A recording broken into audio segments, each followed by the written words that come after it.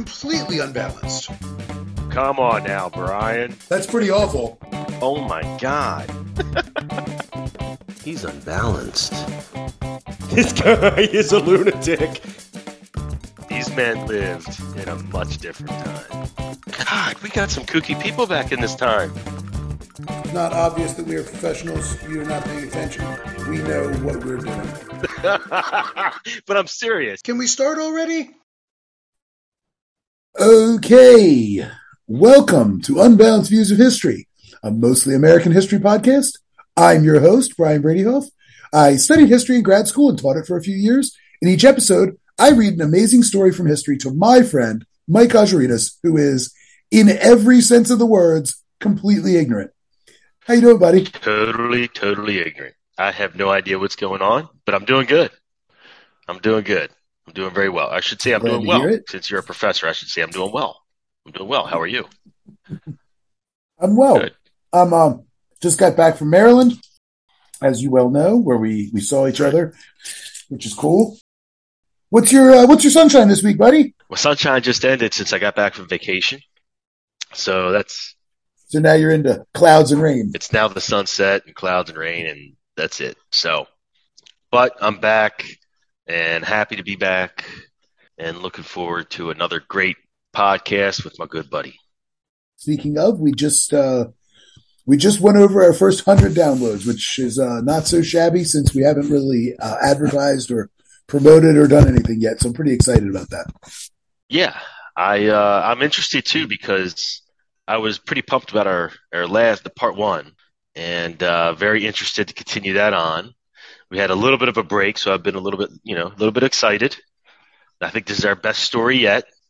Obviously we're getting better, and this is the best one for sure. I agree. And I was going to say my sunshine this week is that we're finally pending on Apple Podcasts. So that should happen soon. There is some more sunshine up here, at least, in the Baltimore Orioles. Orioles. Hold on. May I? Please? Yes, go right ahead. I think that I haven't looked this up. I meant to actually look up the year, but I think this is the first time since maybe 2014 that the Orioles at 100 games into the season still had a winning record. Yeah, for sure. I think you're probably safe there. And yeah. I don't know. This is very interesting. I was thinking about putting some money, maybe $50 on them to win the World Series at like 30,000 to 1. Sure. If you're looking for a real dark horse to sneak in the wild card, and then, the magic is back. I think the magic is back. My question is, and I don't want to take up too much time, but are they going to put the brakes on the trading of everyone? Or are they going to look for a trade for this postseason? Or are they going to still look for prospects? I guess that's the big question that we've got. It really is. Yeah. Personally, I have been on Trey Mancini watch.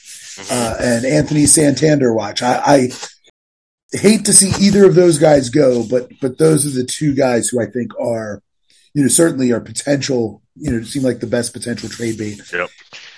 That is a hard decision. Yeah, it is a hard decision. Definitely. We're just talking about football. I'm waiting for football to start. Yeah, I have the last few years I have been bored with baseball by this time because the Orioles are terrible. I can't believe that I've already finished my first beer, and it's not even 2:00. But I found a new beer, so I'm trying. It's Brewdog, brewed in Ohio, Easy Gene. So I think I've seen that. It's new to me anyway. I'm almost 90% sure I've seen that here. I believe it. Ohio's a lot closer to Maryland than Florida. I haven't had it, but I've seen it. That would make sense. All right, fill me in. Let's do a recap of the last episode briefly, if you could. I will do no such thing. Never mind. Let's move forward. Move on. Okay. So no. I'll do a very brief recap. Okay. So Mike, today we're going to finish our story about, as you called them, Little F and Annie Robb, Little Ephraim and Anaconda Robin John, who were the two slave trading Effic princes from Old Calabar. They were captured and enslaved, sent to Dominica. Then they were tricked and kidnapped and sold in Virginia. And when our story left off, after about 6 or so years enslaved in the Americas, they escaped aboard the ship Greyhound, which was captained by a guy named Terrence O'Neill. That's when don't mean to cut you off, but that's when we discussed the ever-growing cases of African American pirates. Is that when we started discussing that? We did. We talked about when we talked about slave rebellions, like aboard ships and stuff. Yes. Who then became pirate ships? Well, they didn't become pirate ships. They became pirates. Because they commandeered. They like took over them. Yes, they became pirates. They did not transition into pirate ships. Ship. So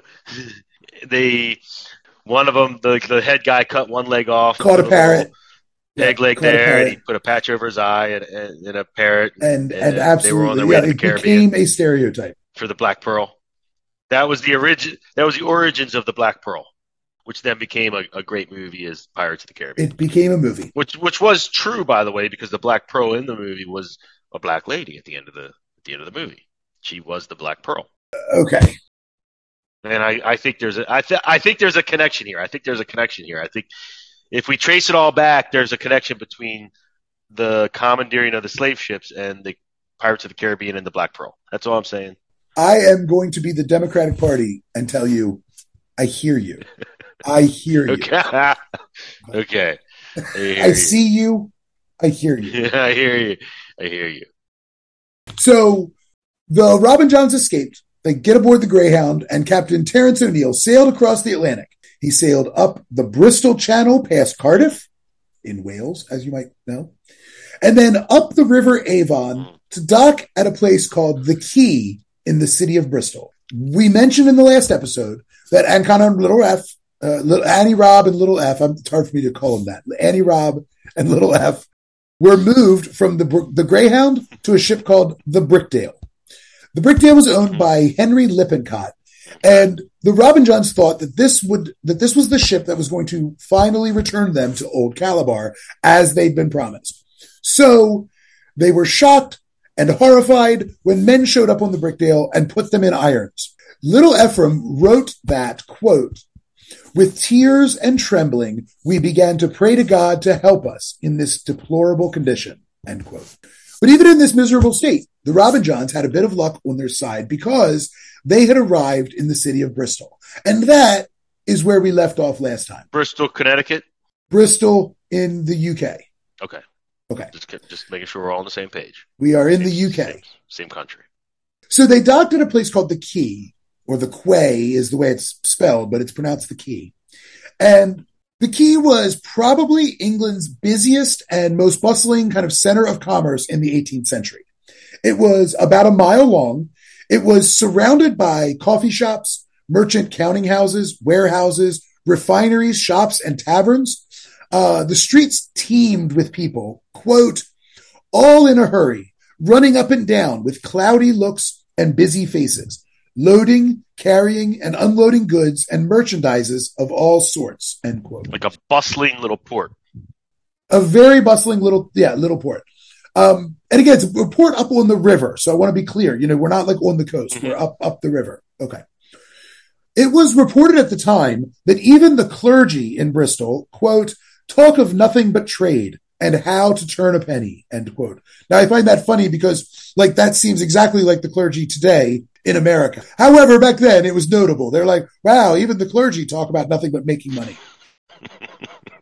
Sorry to digress. Did you hear about the preacher who the other day was robbed at while preaching of $1 million worth of ice? Dude was wearing $1 million worth of jewelry, and somebody robbed him at from the pulpit. Oh, I'm sure it was probably ancient jewelry. It was probably old church artifacts. I don't think they were diamond rings, was it? Yeah. Like modern day, diamond. This was not a priest. Yeah, this was like a Baptist minister. Oh, I thought you were. When I was imagining, I was thinking the whole garb, like a bishop or a priest in a big Catholic cathedral thing, and wearing old hundreds and hundreds of year old gems on his hands and doing the whole thing, and no, a bunch of thugs running in and knocking him over. No. I think we're talking evangelical preacher. And I think we're talking, dudes dressed like a stone cold rock star. I got you. Sending out eight fingers of ice. Yes. Probably. I shouldn't speculate too much because I just sort of glanced at the headline in the first couple of lines. I didn't really read the story. It was like the headline was enough for me to just think it was hilarious. Doesn't surprise me. Because again, it absolutely doesn't surprise me, but it doesn't make it any less funny. Like, because, as Jesus said, address thou out in as much bling as you can carry. That's what they said today at church. That was the message. So just to piggyback on that, and I really don't want to get too sidetracked, but today at church, the priest was up there doing his thing, and his message of the day, he actually was using an example of, and they quoted the scripture, and then he came up and he goes, back in 1994, the Notorious BIG came out with a song, and his song was called Mo Money, Mo Problems. And he goes on to start talking about the words in the song, and he starts going over lyrics. And he's like, and if you need a translation, that is more money. Oh my God. More problems. Good God. That is a priest who is hip to the lingo of the youth 28 years ago. And I mean, it was an interesting story, but I didn't want to get sidetracked, but it was interesting you bring that up because it was funny. No. I always find it hilarious when priests discover culture from 20 years ago and try and incorporate it in to sound really cool. It's like, right. My brother in Christ, you are not doing it. I'm looking around like, what the fuck?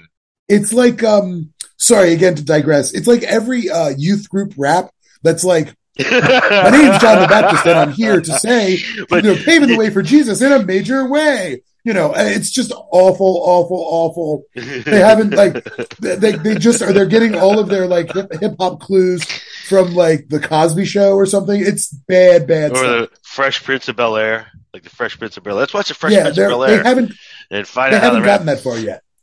It's so funny. It was really funny as he keeps going into the story today, and he was like, and then, it was true. It was Mo Money, Mo Problems because he was dead 6 months later. and then he starts going, and apparently the CEO of a competing record label was the one who ordered his death. And I was like, oh my God, is he going to start talking about Suge Knight now? I'm like, Jesus. Where is this going? Yeah, that's great. Yeah, it's pretty ridiculous. And I have to say, I don't know how I feel about the fact that Biggie Smalls has become safe enough to become a homily. You know what I mean? Let me know when he starts quoting Tupac. Yeah, I was waiting for it today. But that's next week. Yeah, I mean, I doubt that Tupac gets quoted, but that's neither here nor there. Unless he said something like, according to the philosopher poet Tupac Shakur. He'll call him Tupac Shaker. Tupac Shaker.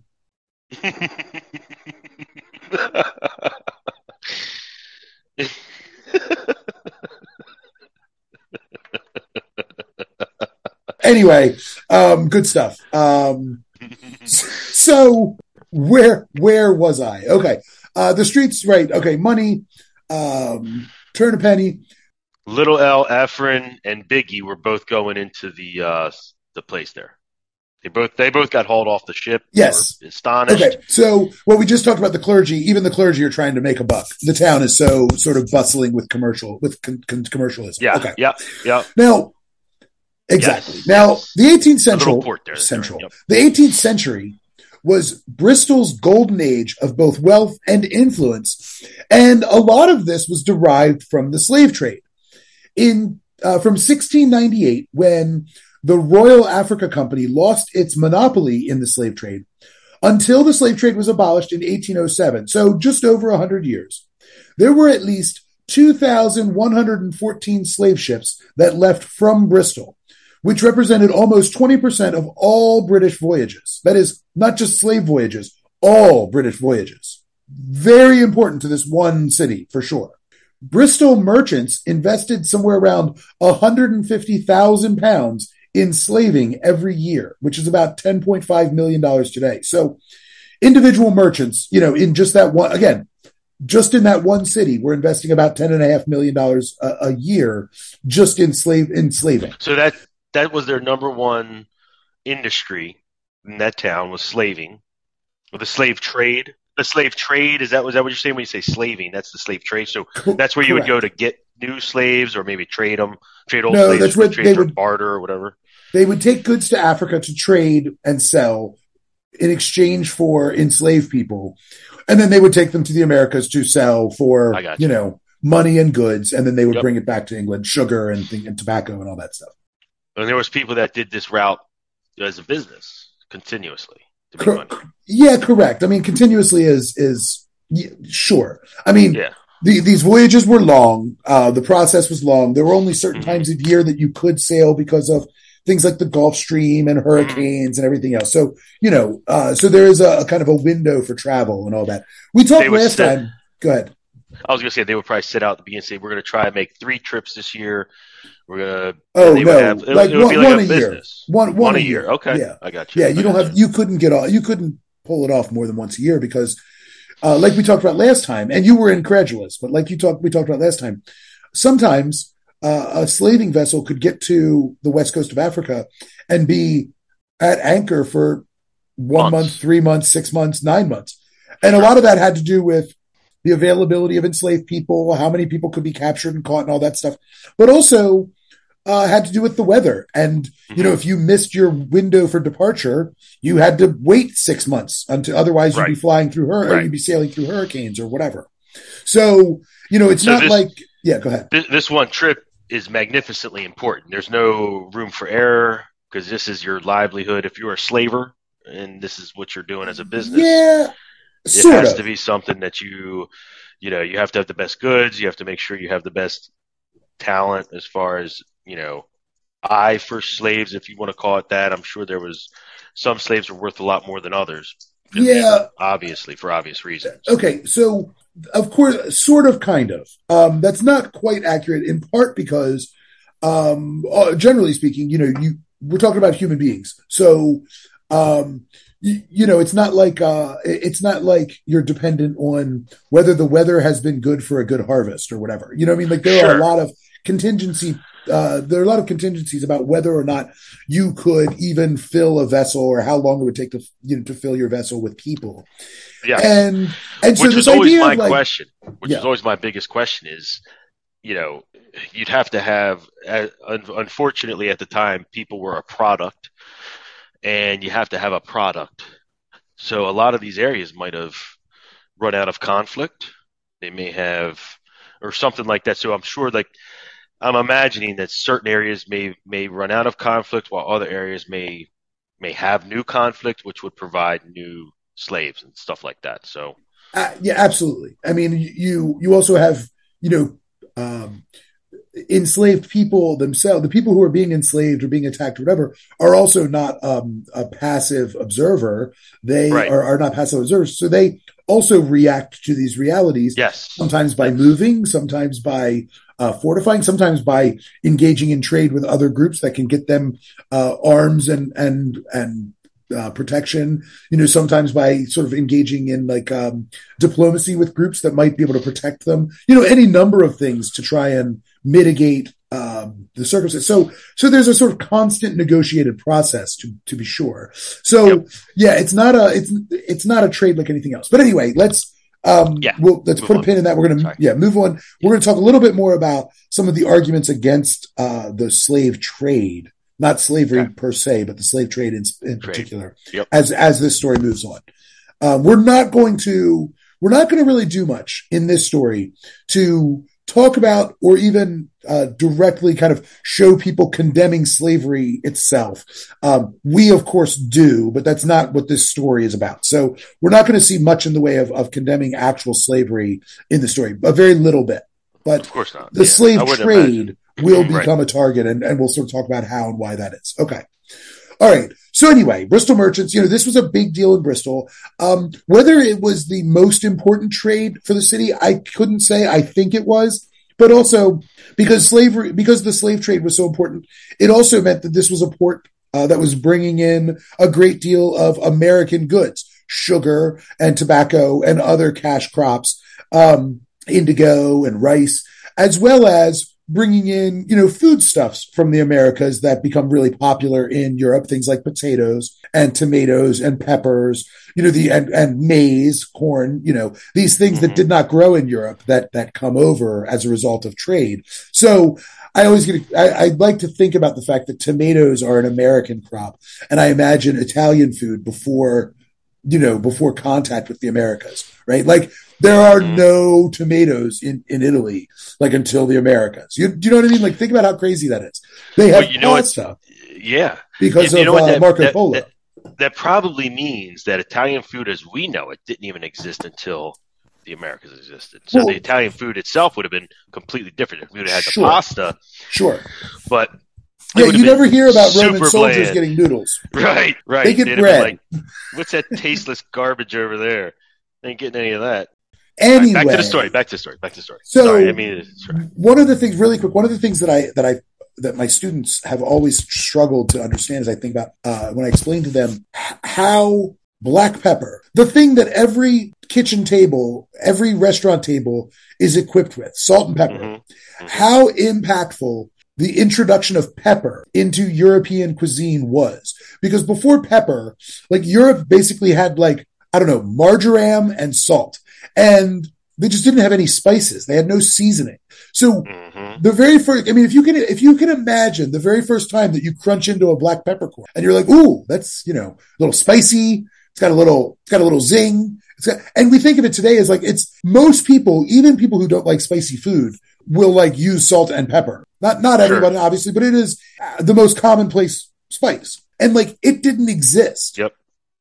In Europe until really late in the game. So you imagine, and then, something like pasta didn't exist until, again, trade with Asia brought noodles to Italy. So so for a long time, Italy had noodles, but no tomatoes. So, I imagine they made carbonara. It's like watching my favorite, and I make a delicious homemade Italian meal. I grew up on Italian food. My grandmother brought Italian recipes from Italy. Sure. And it's almost like watching my culture come together and form. Sure. As far as what I ate growing up. It's amazing. Sure. Absolutely. No, food is really important. It's like you say, good. This was introduced in this century. And then by 1986, I could go and have a Bronx pizza. Sure. Well, do you ever eat, again, we're digressing a lot, but have you ever eaten pasta puttanesca? I have not. Are you what is that? I might have. Describe it to me. Puttanesca is actually one of my favorite sort of red sauces. It's a very simple red sauce, just tomato, garlic, or onion sometimes, and a lot of olives. Obviously, you can make it any number of ways, but it's olive oil. Garlic or onion, tomato, and olives. Those are the key components. Capers, I usually find in puttanesca. Well, puttanesca has become almost, that's the wrong word, but almost like a prestige Italian sauce, right? A good Italian restaurant will have puttanesca. Just like a good Italian restaurant will make a good fra diavolo. Yeah, sure. A good Italian restaurant doesn't necessarily have a great bolognese, but they definitely have a good marinara. Yeah. They usually have a good puttanesca, a good fra diavolo. The bolognese is like the nod to, for lack of better terms, for the Anglo whites, for the waspy crowd. Give them the most boring ass tomato sauce, and we'll just put some ground beef that's completely unseasoned in it. Yeah. And they'll be thrilled. That's the best thing because they can't handle our meatballs. So they'll just have a bolognese because they're mitigons. My grandmother calls them mitigons. Right. Exactly. So puttanesca though is one of my favorite, has one of my favorite backstories because it's a very pungent smelling sauce because of the lots of garlic and or onions and lots of olives. So it has a real strong smell and it has a pretty strong flavor and often capers or whatever. But the sauce goes back to the whorehouses of Italy. It's called, you should know from the name, puttanesca, right? It was the sauce. So they would make it in the whorehouses because it was so pungent, the smell would sort of waft out into the streets. And so if you were, you could identify Been there, done that. the prostitutes in it. Huh? Been there, done that. Mm-hmm. So you could identify the prostitutes from the smell of sauce, sort of wafting out on the street. But again, it's also all like poor people ingredients, just basic onions, tomatoes, olives, stuff that's everywhere in Italy, capers, stuff that you just like don't cost very much to make. So you have this very simple sauce that's very, very pungent, that masks probably a lot of the smells within the house. Because again, in a brothel, it's very likely to, not necessarily be the best smelling place in the world. And so, but if you're, you could kind of fill the inn with the smell of sauce cooking. Yes. So that, so you didn't walk in and immediately think, oh yeah, everybody's in here fucking. It's, a comfort to the weary traveler. Yes. But you should try puttanesca because it's literally, I like that. One of our sponsors, I will tell you, one of our sponsors, is Victoria's. Is a brothel? Is it? Well, no, not yet. I'm trying that one. I've got a couple in line, but the best, if you're looking for a good vodka sauce, okay, the best out there at a store that you can go to the grocery store and buy, that you don't have to make it home. The best is Alexandra's vodka sauce. Okay. I don't think I've ever seen that here. It's the absolute best. There's going to be the top-notch ones are Rayo's. Rayo's is the top, but not for vodka sauce. Everything else, it's great. But there's a whole other way you cook noodles and everything else. So we'll get into it. This is an episode for the future where you read me a story about Italian food. There you go. Enough food talk. But one more thing, because this is very important. Okay. It's very important. When making the pasta, right? When you're making the pasta itself, yes, you have to put a little bit of olive oil in the water when you're boiling it.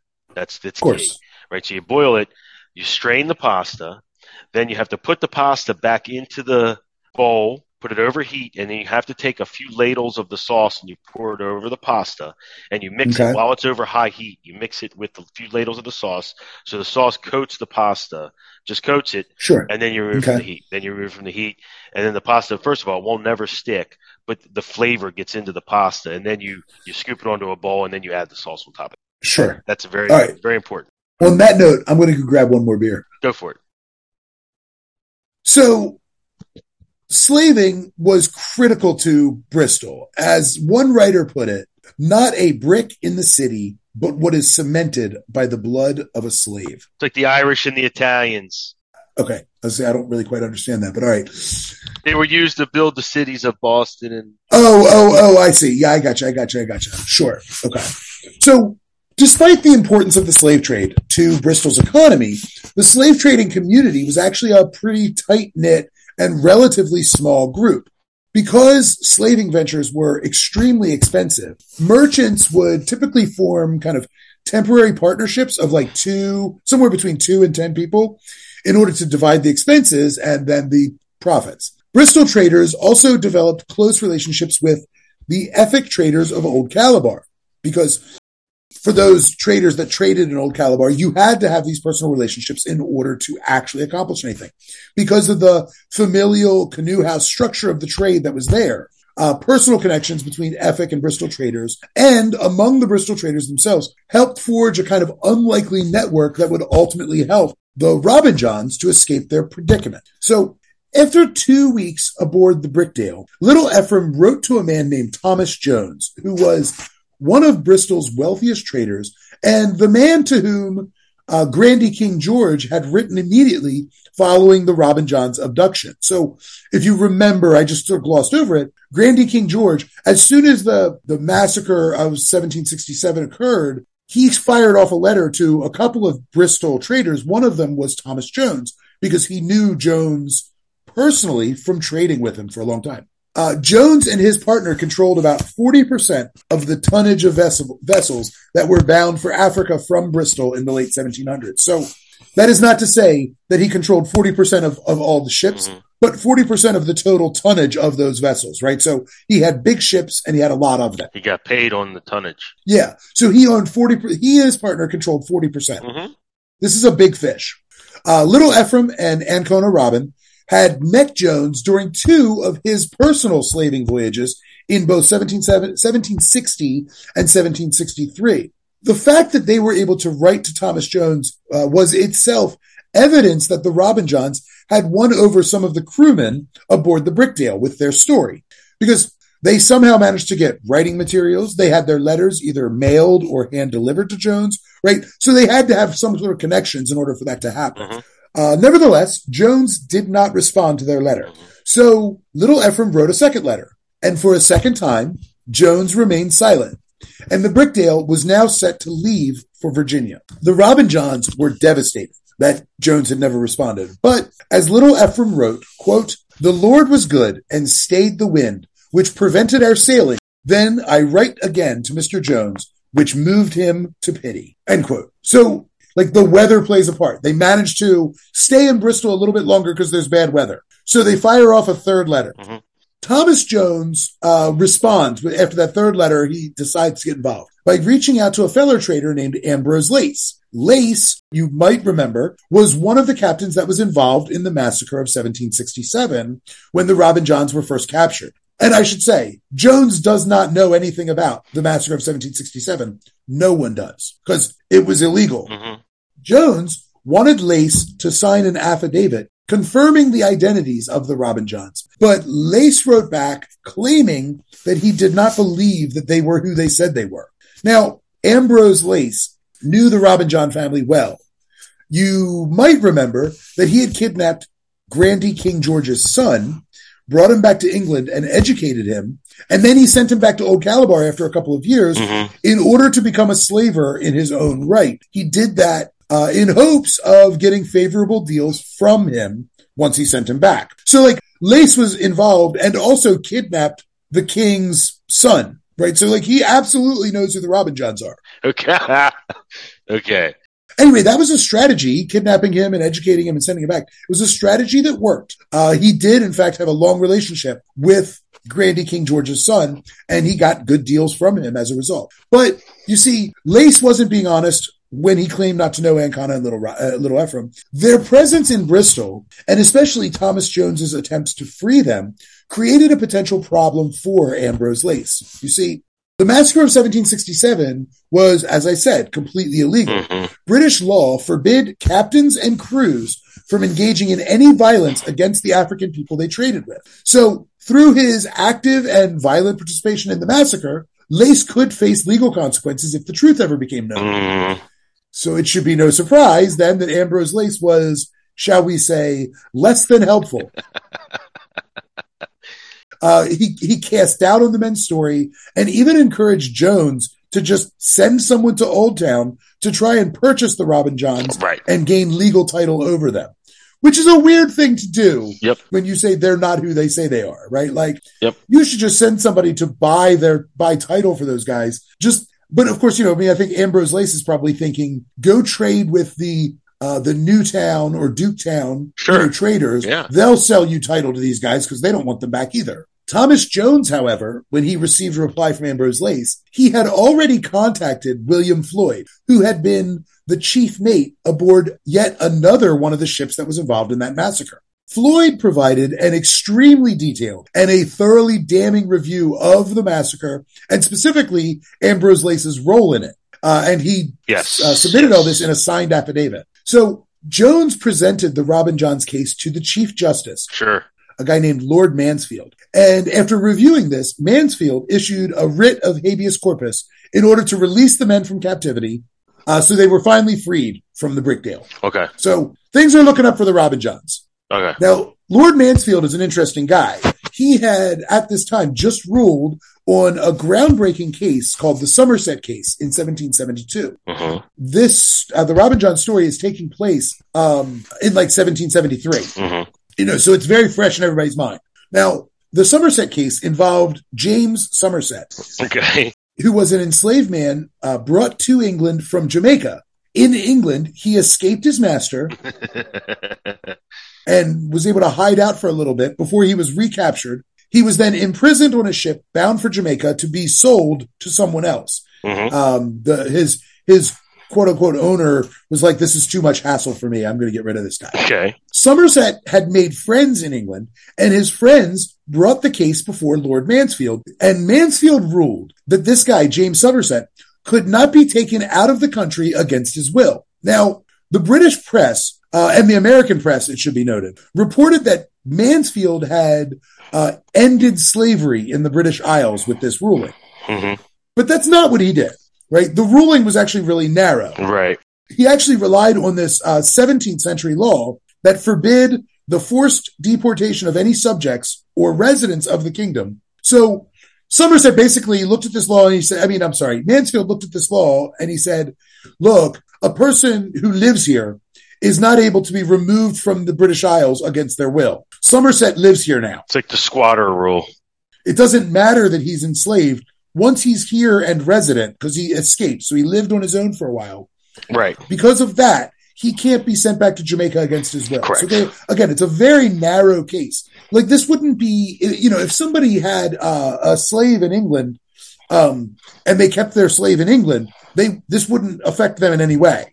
It would only affect them if they tried to take them elsewhere and they didn't want to go. Right. Because Somerset's master lived in Jamaica, Somerset had to be free. Correct. Because he couldn't be compulsively deported. So again, Mansfield basically argued that if his owner decided to live in England, that would be fine. He could keep Somerset as a slave. But because his residence is in Jamaica, there's no way to force Somerset back with him. So it was probably at least in part due to this precedent that Mansfield issued the writ for the Robin John's release, right? Yeah. It's a similar situation. Their supposed owner lives in Virginia and doesn't live in England. So they can't be forcibly deported. I mean, it's really very clearly in the this writ of habeas corpus. Mm-hmm. Anyway, once they received the writ, the Robin Johns left the Brickdale and there was a carriage waiting for them.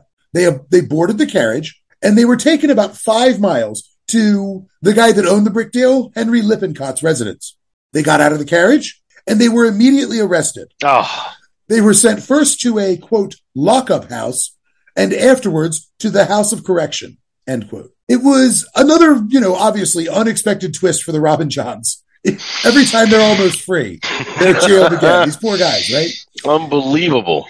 So Terence O'Neill, this is why they were arrested. Terence O'Neill, the captain of the Greyhound, who had brought them from Virginia, right? The one who had helped them escape, told them that he would get them back to Old Calabar. He had the Robin Johns arrested for failing to pay their passage from Virginia to England. Oh, what a cheap prick. Well, it's an obviously fraudulent charge. He knew, he was telling them, if you can escape, I'll get you back to Africa. But basically, this was one last ploy to try and profit off of them. Because again, remember, O'Neill had no intention of freeing them. He wanted to bring them back to England and then send them on another ship to Virginia in the hopes they would be sold somewhere other than where their former owner was. Right. Because their former owner had died, remember? So anyway, it was obviously, he thought if he took them away and then sent them back, nobody would know exactly who they were. He could kind of get away with it and get some money. So this was obviously, fraud. From the House of Correction, right, from jail, little Ephraim again took matters into his own very skilled hands. He demonstrated a remarkable understanding of the English legal system and wrote to the Chief Justice. Mm-hmm. He wrote to the Chief Justice, Lord Mansfield, to again explain the situation and to beg for relief and justice, as the Robin Johns understood those two words. Now, little Ephraim's letter to Lord Mansfield covered a lot of legal ground. Not only did little Ephraim rely on similar grounds for freedom as was the basis in the Somerset case, that is, we live here now, we can't be forced to be, against our will taken somewhere else. Mm-hmm. So he relied on that in the letter, but also he went further.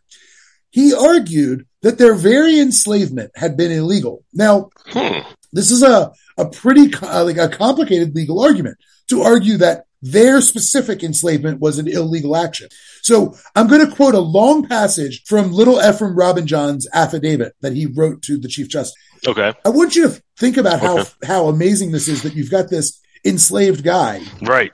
Who wrote this thing, right? He writes this whole thing out. It's pretty remarkable. No question. I said early on, this is also very much a story of class. Okay. Yep. Quote, when we first went aboard Captain Bevan's ship, we were free people and in no ways subject to the people of Newtown, nor had they any right of power over us, nor were we conquered in fight or battle, nor taken prisoners by them, nor had they any right to sell us. we had not done anything to forfeit our liberty, or had the people of Newtown any right or power over us, nor had the English captains any right to assist the people of Newtown. There was no war between the people of Newtown and the people of Old Town, only a quarrel or a dispute about trade. End quote. So his reasoning makes sense here, right? Yep. The ethic always maintained at least the pretense of warfare when they did their slave raids. Yes. Like they, at the very least, pretended they were at war with the people they captured. Yep. They only attacked and captured people from among their traditional enemies. So to the Robin Johns, the massacre of 1767 was in no meaningful way a war. I mean, certainly not as any of the ethic would have actually understood it. Correct. It was like a trade dispute gone horribly wrong. Mm-hmm. There's another complication in here as well. Like, if they had been legally captured and purchased in Old Calabar, and I want to note here that in reality, after they'd been captured and everything else, the English captains met with some of the Old Calabar traders, and they were trying to figure out what to do with both the Robin Johns and some of the other people, the other ethic traders from Old Town who were captured. So they paid a few coppers. They decided to pay a few copper coins, which was well below the market value, as a kind of what they would call an ex post facto cover for their actions. They did this basically in case somehow word got back to England. They could say, no, Sure. we paid for these people. But they paid well below market value. They paid a few pennies, indicating that they clearly understood that they were violating the law in doing this, right? And this is also goes back to what I'd asked you before about the overall justification of the trade itself. Sure. And saying that these are prisoners.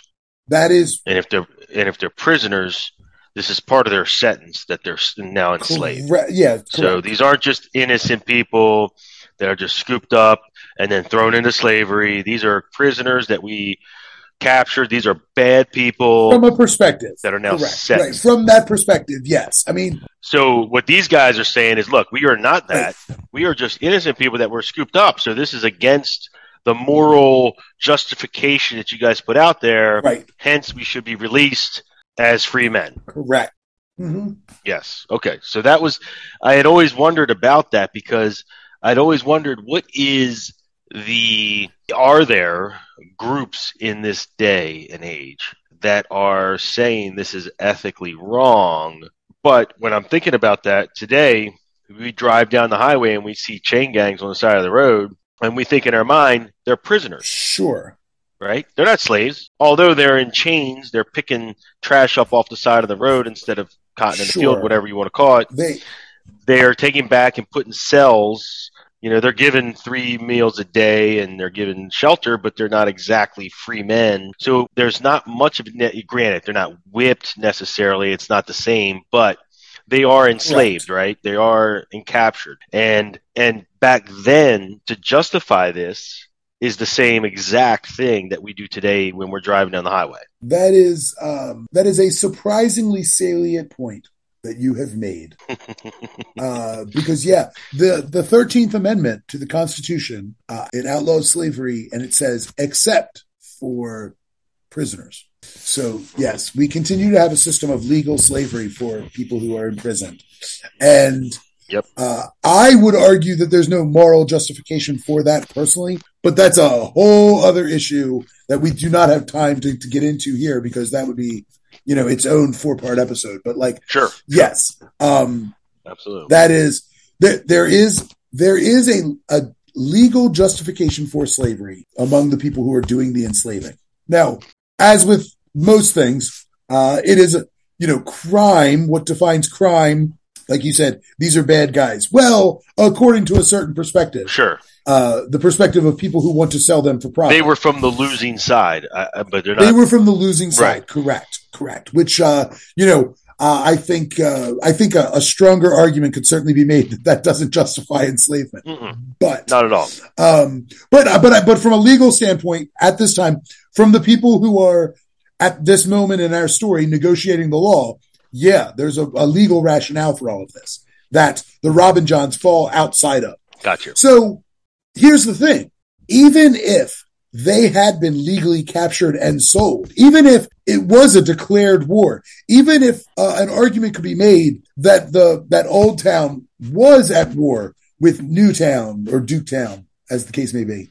Even if that were the case, it doesn't matter because the person that had legal title to these men under those circumstances would have been the doctor in Dominica where they were first sold. Because remember, they ran away. They weren't sold. The doctor didn't sell them or transfer title in any way. They fled. And then, because they thought they were going to go back to Africa. Right. But instead, they were kidnapped and sold in Virginia. So even if it had been a war, even if their capture and enslavement had been quote unquote legal, they most certainly had been sold illegally in Virginia. So any claim to these men from Virginia was itself fraudulent. So the Robin Johns case put up 3 significant challenges before Lord Mansfield. Mansfield personally had repeatedly shown really pretty strong reluctance to make any sweeping determinations about the legality of slavery in England. It was not something he wanted to do. And he was sort of equally perplexed from his own writings about how specifically to handle the Robin Johns case that was now before him. Like, this was a guy who did not want to be the guy that said slavery was illegal. Right. Like, he didn't want to be that guy. Exactly.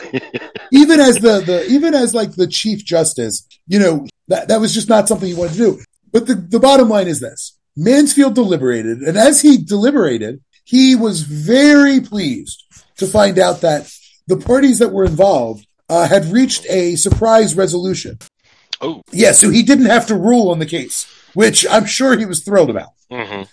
Because especially the Robin Johns case, because there were these 3 specific challenges to slavery or the slave trade, it really would have complicated things for Mansfield, right? Because no matter how he ruled on this, he was going to sort of end up making a sweeping judgment, like it or not, because their case was so specific and they'd been illegally sold in Virginia. They'd been illegally kidnapped and didn't want to be forcibly removed from the country. So it could have been a political mess for him that he wanted to avoid. Okay. But he didn't have to, because in a stunning twist, of all people, Captain Bevins, the guy who had actually kidnapped them, if you remember, I'm not sure if you do, but Captain Bevins came forward. He paid £120 to the people who were representing their former owner in Virginia, who had come forward to make a claim. So he paid them £120, and then Captain O'Neill dropped his rather transparent, fraudulent claim, and so everything was resolved. The details of the arrangement were submitted to the court. So this wasn't just something that they agreed to and it was dropped. The documents exist where the details of the arrangement were submitted and Mansfield, or at least his office, had to approve it. And they did. Now, it's not really clear why, of all people, this Captain Bivens came out of the woodwork to pay after 6 years, So there's a lot of speculation. Maybe Mansfield specifically pressured him behind the scenes. I mean, obviously the Chief Justice of the King's Court would have a lot of weight to put pressure on a person. So maybe it was that. Maybe it was the close-knit community of slavers in Bristol who, didn't want to get tangled in the rest of the massacre of 1767 and the illegality of it. So, guys like Ambrose Lace maybe got involved. Who knows? They certainly don't want those things, the details of the massacre revealed in open court, because they would all be in violation of the law, and that would present its own problems, obviously. But regardless of how it happened, finally, after more than 6 years, the Robin Johns were once again free men. When they were released from prison, Little Ephraim and Ancona Robin asked Thomas Jones for religious instruction, and they actually had a specific instructor in mind, Charles Wesley. Now, Charles, along with his brother John Wesley, were the founders of Methodism. Really dates the story a bit. This is when Methodism was first founded. What I mean? We're just in the aftermath of that, 30 years or so after. Now, Charles was probably the most famous, what they call a hymnodist of the time. This guy that writes hymns. Among his more than 6,000 hymns that he published, most of them have been kind of lost to time, or, we don't use anymore. But among the ones that we still use are Hark, the Herald Angels Sing. Yes. And here's another one you probably know as a church guy. Christ the Lord is risen today. Yeah. Christ the Lord is risen today. Hallelujah. That one. Yep. Okay.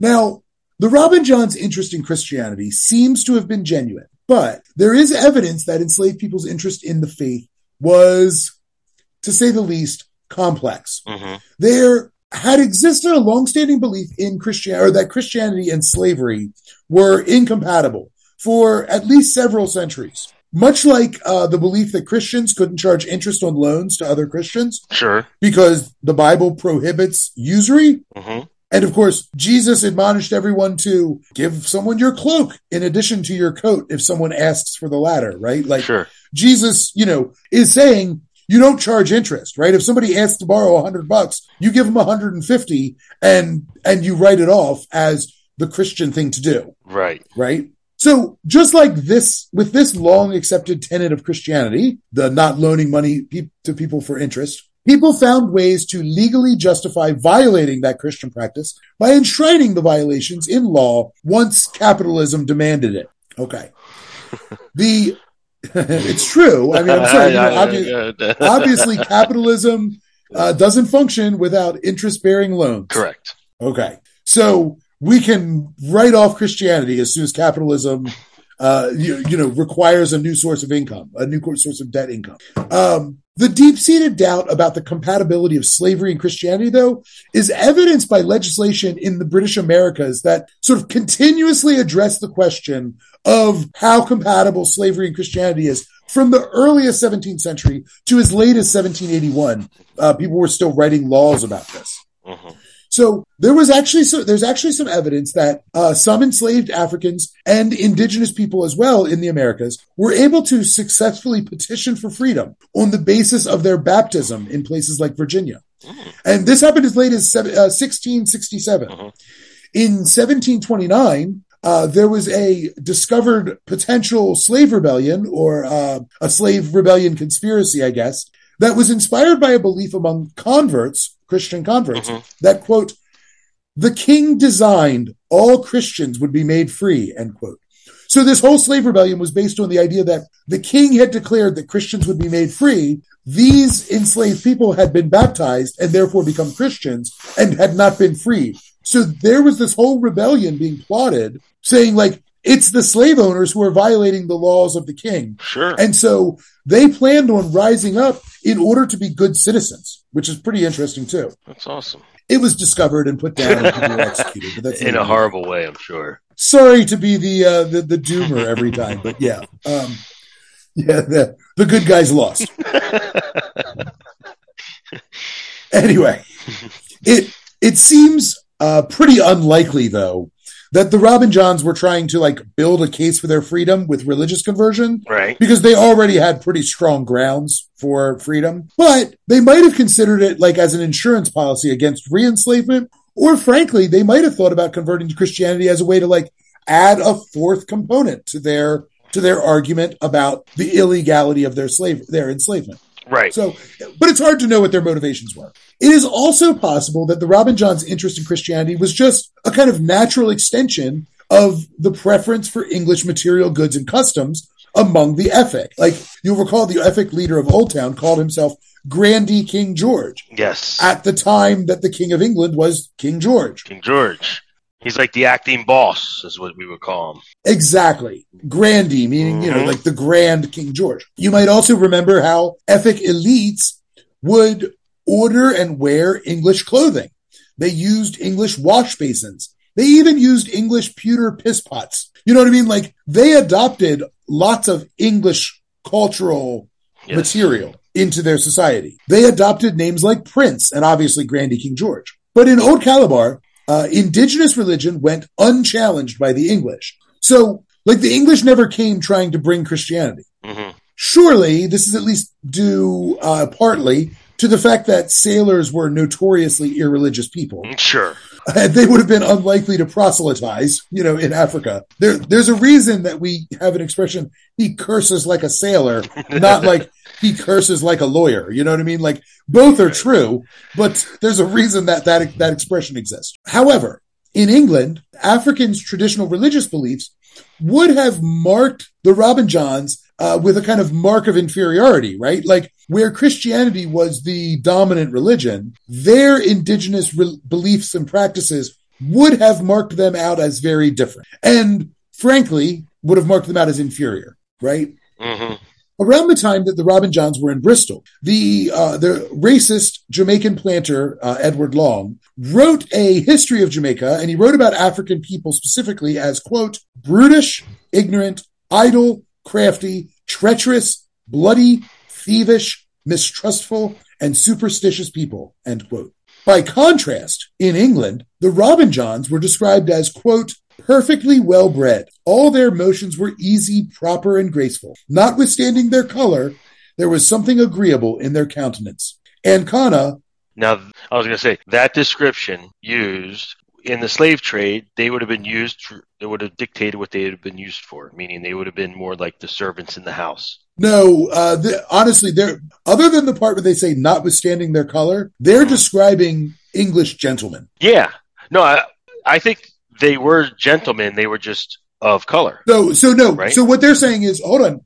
Go for it. If you let me get to the end of the sentence, you'll see exactly what they think. So real quick. So, there was something agreeable in their countenance. Ancona was all sweetness. Ephraim was all a prince. No one would have conceived that he knew what slavery even meant, end quote. So like the English described them as clearly men who did not deserve to be enslaved. Right. So like, so you're saying like they would have been, this describes them as people who would have been used as house servants or something, doing. Correct. So if they would have been as like front facing employees, as it were, yes. right? Front of the house. Front of the house. Like the best looking, you want your best looking hostess out there to welcome people in or whatever, bullshit. Right. Or the ones that would have been as close to you, meaning, someone in the house that would understand your culture, right? Sure. So if you were a gentleman from the other side and just happened to be captured in a conflict, taken as a prisoner, sold off into slavery, and you happen to be a gentleman, they're not going to put you in the field because you're probably not going to fit in. They're going to put you in the house as a servant, serving dinner, serving tea, sure, that kind of thing. That makes sense, except it doesn't actually work that way all the time. But yes, I mean, the Robin Johns are extraordinarily lucky. But I don't know. There are some pretty smart, refined people who end up doing field labor. Oh, sure. I'm not doubting that at all. Yeah, I mean, yes, that's certainly how it looks on the surface. There's no question about that. However, the way the English describe them should really be understood as they are describing members of and when I say the English, we're talking about. I would imagine upper class. The middle class, not the upper class, the middle class, the bourgeois. This is the bourgeois Methodist community that the Robin Johns will find themselves in. We're about to talk about how they end up in those communities, but like it's that bourgeois class that is describing them as like they still have to be a little bit racist because that's who they are. That's who they are. Sure. But they're like these guys are just graceful and proper. They're just kind of like they move with sophistication and ease, like my great grandparents. Yeah, probably. Yeah, I mean, not hateful, not hateful. They didn't have anything against them, but they just didn't know other cultures, so they were like. I remember my grandfather said when he was in Pittsburgh was the first time that he saw a black person. He was probably in his teens and got along. I mean, he wasn't didn't mean anything to him, but he just said that to me. He was like, that was the first time I ever saw anyone else, but that looked like me. It's the which is amazing. There's a kind of a difference between the overt racist and the accidental racist. Mm-hmm. Yep. Anyway, all right. So back to the story. So the point being that these people in England who encountered the Robin Johns recognize them as kind of, bougie, right? They recognize them as men of sophistication and class. Mm-hmm. The idea that no one would have conceived that he, meaning Ephraim, even knew what slavery meant. I mean, that's a real telling statement, right? Like for these people, it's so obvious that they shouldn't be enslaved. Now, that doesn't mean that they think, hey, he sure would make a good partner for my daughter or whatever. Sure. So so we got to contextualize these things, right? They still have to throw in there that like, well, notwithstanding their color, which is of course terrible. If it weren't for that, these guys are great, right? Like they throw that in there. Right. But anyway, by defying the stereotypes that had been espoused by guys like Edward Long and others, the Robin Johns were able to win acceptance and inspire confidence among England's Methodists. So perhaps their conversion was part of a larger effort to demonstrate their equality with the upper rungs of the English middle class, right? So most people don't convert just on purely religious reasons, right? Conversion is often a complex thing that has a lot of external social factors. It's hard to know why the Robin Johns converted because we're not in their head. Mm-hmm. There are reasons that make sense other than just some sort of spiritual awakening. That's all my way of saying. I got you. Regardless of those reasons, Ancona and Little Ephraim began meeting and studying regularly with Charles Wesley. And according to Little F, he felt, felt better and better and found good for my heart. That's always what happens. Charles introduced them into Bristol's Methodist community, and they took every opportunity to meet with and hear John Wesley preach. Ancona wrote to Charles, quote, "We had the pleasure of seeing your brother. He preached at the room both morning and evening, and drank tea at Mrs. Johnson with us." End quote. They visited, studied, and prayed with many of Bristol's Methodists, even lodging with some of them, particularly Miss Elizabeth Johnson, a member of the Wesleys' innermost circle in Bristol. Charles called her, quote, "a rara avis in terris," or end quote, or a bird rarely ever seen on earth. Although we can understand why the Robin Johns might have sought out Methodists in Bristol, we have not addressed why those Methodists warmly accepted the Robin John into their companies. We need to do that to understand what's going on. But before we do, I'm going to go ahead and wrap it up here. I want to thank everybody for listening and ask you to please come back for the conclusion of our story about the Robin Johns and their epic quest to get back home to Old Calabar after being kidnapped and enslaved. Thank you, everybody, for listening, and we'll see you for the final episode very, very soon. Thanks so much.